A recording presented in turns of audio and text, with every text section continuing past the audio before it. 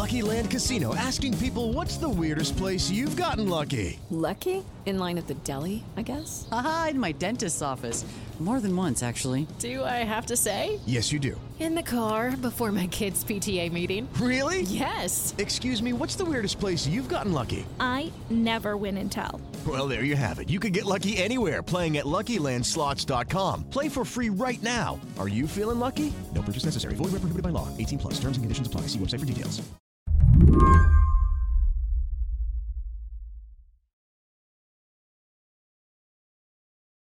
I've been thinking about what we could change to make the United States a safer place. Changing gun laws so that we're more safe. Changing how we think about radicalization. After El Paso, after Dayton, you might be feeling like nothing ever changes. But I read about cities in design for Slate, and there's one thing that is definitely changing. The way we design buildings. I'm Henry Grabar, filling in today. Hi, Henry. Hi, Janine. And that's Janine Kitab. She's one of architecture's most vocal practitioners on this subject. You're an architect, right? Yeah, I'm an architect, and I focus on educational spaces. So schools, K-12, higher ed, the whole slew of learning environments. I want to ask about how you got into this work, which might be kind of a heavy question because I read that you were a student at Virginia Tech in 2007. Yeah. I was already an architecture student. I was a third year at Virginia Tech, and the shootings happened in 2007. It was a hard time. I knew 4 people who were killed during the shootings. One was a really good friend of mine. We were co-choreographers together for a dance troupe. The day before the shooting was our huge performance that we had been practicing for the entire year. And the next morning, we found out that my friend Rima Samaha, she was one of the people who could not be found. And we spent the entire day waiting and watching the news and calling around trying to see if anyone had found her. And finally, around 8 p.m., we heard that she was one of the ones that was taken. That's awful. I'm so sorry. Yeah, it's really starting to become the norm. I kind of almost feel like I'm a part of a community, in a sense, this kind of really sad community. And I think for me, focusing on school safety and design really is a coping kind of mechanism in some way.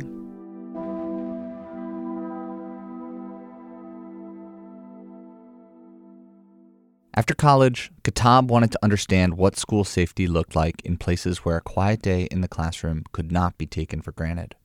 So she went to Israel and Palestine. She saw schools that looked more like bunkers. Very narrow windows, really tall metal walls and barricades. But when Kitab talked to students, she found that studying in a fortress does its own kind of harm.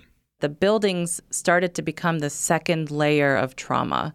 And so the percentage of students who are actually succeeding is very small.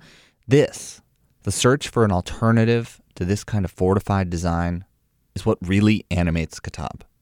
She saw buildings designed to help people survive, as if that were the best we could do. If America continues along a trajectory of fear and retreat, then we will end up in a situation where the buildings and the infrastructure that we're investing in are not necessarily places we actually want to be in. I ask myself every day, if Rima was still alive, what would she want? What are the things that were taken away from her? What opportunities were stolen from her? And, I really want these places to be places where kids can still feel excited about learning, can feel at peace, can feel comfort. On today's show, creating schools where students can feel peace and comfort has become the responsibility of architects and not, say, Congress. This is how designers are responding to a time of active shooter drills and bulletproof backpacks. I'm Henry Grabar, filling in for Mary Harris. This is What Next? Keep listening.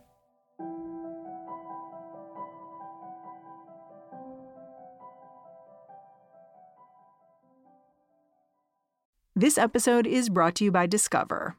When it comes to your finances, Discover wants you to know they are the credit card that is always there for you. With 24/7 U.S.-based live customer service, everyone has the option to talk to a real person anytime, day or night. Yep, that means no more waiting for, quote, normal business hours just to get a hold of someone. We are talking real service from real people whenever you need it. Get the customer service you deserve with Discover. Limitations apply. See terms at discover.com/creditcard. Could you walk me through a typical school with a kind of suboptimal dated design? I mean, when you walk into a school that was built several decades ago, that you're being asked to renovate or something like that, what do you notice as the problems there? What do you see in those spaces that the rest of us might not see? Can you walk me through it? Yeah. So, I worked on a project in Adams Morgan, the Marie Read Community Learning Center. It's a good example. The building was built in the 1970s. It's an old brutalist structure, brutalist meaning built using concrete. So it was a very heavy, dark building. There were very minimal windows throughout the building. The classrooms had virtually no daylight. The building was also built at a time when, in terms of pedagogy, a school with no walls was understood to be, the best for students, where kids would be able to run around and engage with one another and learn through just kind of interaction with one another. So acoustics were bad, but also because there were no walls, there was nowhere to hide, to find security within a building. The building had dozens of doors. To the outside. Correct. People could get in from the outside as well as get out. So all of those are access points that are also, weaknesses in your building. Mm-hmm. The former entry of the school was tucked away in this kind of dark nook of the building outside. So we relocated the entrance of the building to something that was more public facing. It was brighter. People could see who was coming in and coming out, building walls inside of the school so that we could start to create, areas for hiding if we needed to hide away. But then also we integrated a lot of glass around the building. So we demolished portions of the exterior facade and we put in larger windows, and that allowed for increased sight lines and visibility to see what if there was a threat that was coming our way. After we spoke, I looked up photographs of the Marie Read Community Learning Center before and after the renovations. The old building was a hulking concrete mass. The new one is lighter, airier, and more open. You can see into the halls from outside, and the classrooms throw light into the streets. It makes the case that security and an open design might not be competing priorities. Still, I was struck by what Kitab had said about designing a place for the tiny, tiny chance that kids might need to hide from a shooter. I wanted to know if that decision was hers, or if it came from students, parents, and teachers. So I'd say it's a little bit of both. Of course, our parents and communities, every time they hear something new happens in the news, everybody gets angry. Everybody gets upset. So every parent is going to want to ensure that their child is safe, and every teacher or staff person that has to go and work every single day at a school, they want to ensure that they're going to be safe so that they could do the best that they can with their job. So definitely in those conversations, people express their fears. They ask us, what are you going to be doing? And then at a top level, our clients, the counties and the districts that we're working with, they want to know what we're doing. And there's, legislation that's changing the way architects design and the way that our drawings get approved before they go in for permit. So we're now being asked to ensure that we have a third party reviewing drawings in the state of Maryland and in Virginia to ensure that crime prevention through environmental design theory and practices have been designed into the floor plans and into the building. So this is now the law that you are expected to design crime prevention into your buildings. I guess maybe I should ask about that theory, crime prevention through environmental design. Does that have empirical evidence behind it? Do you believe that preventing crime is the responsibility of architects and designers, or should be? I definitely think that it is part of our responsibility. We were taught this in school. Our firms invest in this. We partner with security consultants who are trained in this. I would say it's difficult to kind of prove. There's no data, but it is something that we believe is best practices. I've been reading about some of the specific design changes that have been made in schools, both yours and others, that have been designed in the school shooting era. Doors, classroom doors that lock from the inside, shatter-resistant glass, as well as modifications to the windows in classroom doors. I think most people would think of security as usually impeding good design, like in airports, for example, or other highly securitized spaces. How do you make this different? Is it different, or do these buildings begin to feel like the fortresses that you saw when you were working in the Middle East? It's a balancing approach, right? So there is definitely an industry that is trying to monetize off of this right now. The school security industry is now, I think, like a $2.7 billion industry in the United States, and those numbers keep rising. So technically, they could probably continue to invest in all these widgets and gadgets, and some of them actually are going against the code in some ways, where you might be protecting a classroom against a potential shooter, but then if there was a disaster and you had a natural disaster and you had to escape, you're basically putting a blockade in your way. I would say one of the biggest changes actually has to do more with once the school is in operation, the training and the use of the building and active shooter drills are becoming a thing that's normalized now, or backpacks that are clear, or even, bulletproof backpacks. I've started to see that. It's really starting to impact, how our students are being trained in using the building, and same with teachers and staff. I remember hearing after Parkland that some of the students who returned to the school after the shooting described the process of going through metal detectors, of being forced to place all their belongings in transparent backpacks, and they said, "We're the victims here, but it feels like we're being punished."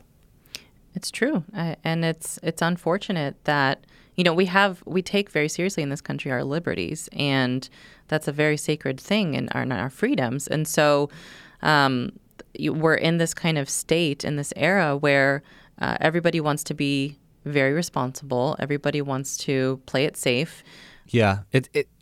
One thing I want to ask about specifically, it sounds like the perception of a securitized school. I want to bring up this school in Shelbyville, Indiana, which was reputed to be America's safest school. It had a $400,000 active shooter defense system, including cameras with a direct feed to the county sheriff's office and smoke cannons in the hallways. Every teacher here, you have your own panic button. Yeah, we all wear a fob in case there's a security breach. We can push this button and the entire alarm system goes off in the school. The school's secret weapon, called hot zones. Exploding smoke cannons hidden in the ceiling. Cops can deploy them in an instant. How do you react to a design like that, which sounds like kind of maybe secure, but also the kind of design that would reinforce the idea for students that they're in a dangerous place? Yeah, I would say that I understand where they're coming from, first and foremost, that there is this kind of desire to ensure that nothing happens. Folks are also worried about liability. Talking with different counties and districts, they're afraid, well, what if something does happen? Number one, that would be upsetting, of course. Number two, they're like, well, what if somebody comes after us and sues us and says, well, we didn't do the best that we could when we had that chance and we were building that new school. So folks are investing in different features that may not actually be any value add. So thinking about the building and your site in a very holistic way, not necessarily focusing on the bells and whistles that come after the fact, would actually probably be a better investment and not nearly as costly as some of these other things that folks are trying to sell. What kind of things are they trying to sell? What are the products that are being sold to fearful school administrators? Yeah, I'm seeing rope that is, being hung next to a door that you swing around your doorknob to keep the doorknob closed. And, this is like really good rope, good fiber. I'm seeing barricades that can be propped up at the bottom of a door, like a metal barricade that you can flip up and that will keep your door closed. You mentioned the kind of smoke bombs that go off. That's something that's being sold. Glass is being covered up in buildings. So if you had, let's say in your classroom door, you have some glass that's there. Schools are going around and actually taking film, like an opaque film, and covering up the glass so that nobody can see in and nobody can see out. And surely that's a reaction to maybe other shootings, but Parkland in particular, where at Marjory Stoneman Douglas High, we know that the shooter looked through the classroom windows and fired through them. Mm-hmm. Yeah. The shooter enters the stairwell immediately to the right. He's carrying a rifle case at that point. There's this grim video. It's a presentation the local police gave after the Parkland school shooting. It shows how the attack was carried out. Green dots represent students. A black dot represents the shooter. The suspect goes to classroom 1216 and fires from outside of the classroom into the classroom. He strikes 4 students inside this room, one of which is instantly fatal. Watching this presentation, I can understand why a school would want to cover up any glass in the classroom doors. I was in Texas a few months ago at a security symposium, a day-long conference, and we were listening to district after district presenting their solutions. And it was interesting, the number of people presenting who were now the security coordinator for a district who don't have a background in security or architecture. One individual was the facilities maintenance coordinator or director and was responsible for keeping the grounds clean. And that person was then appointed the security coordinator for the entire district just because that person had some additional time on their hands. So they're having to go out into the world and search on Google and, find information on the internet for how they can keep their district safe. So they're making these entire district-wide solutions and then using summer months to install film on the glass in their buildings in like 15 buildings. Janine Kitab understands why this happens, but she says that making a school into a bunch of sealed compartments doesn't necessarily make it safer. We design our classrooms now to have some level of glass so that you as a teacher can see, but then also we design areas that are not fully transparent so that we can have hiding places in classrooms. We recommend that the lights get turned down if there is a threat. The lights get turned off. The students are hiding in a corner of the room or maybe in a storage closet that's large enough to hide an entire classroom. Or we design secondary doors in classrooms so that there can be an escape route out of that classroom. Rather than having students and teachers being locked inside the room, at least they'll have a way that they can get out. Completely eliminating visibility might not always be the best route.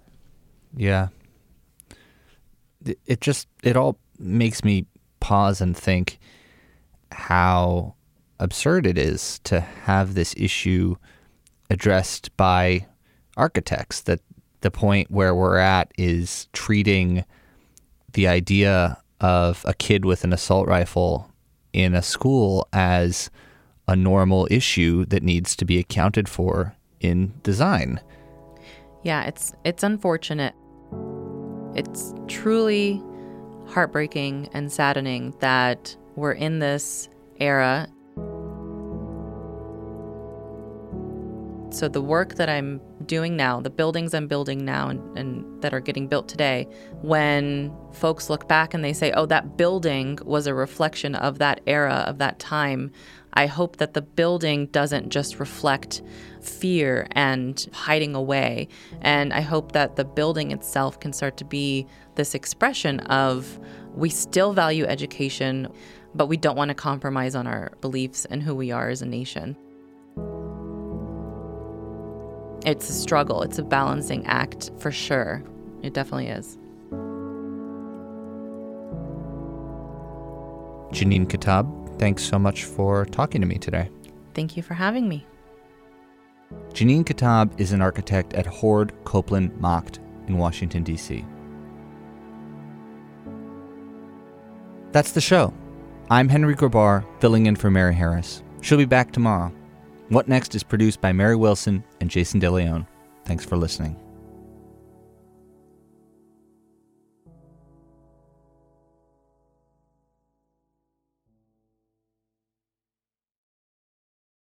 Lucky Land Casino, asking people, what's the weirdest place you've gotten lucky? Lucky? In line at the deli, I guess? Aha, in my dentist's office.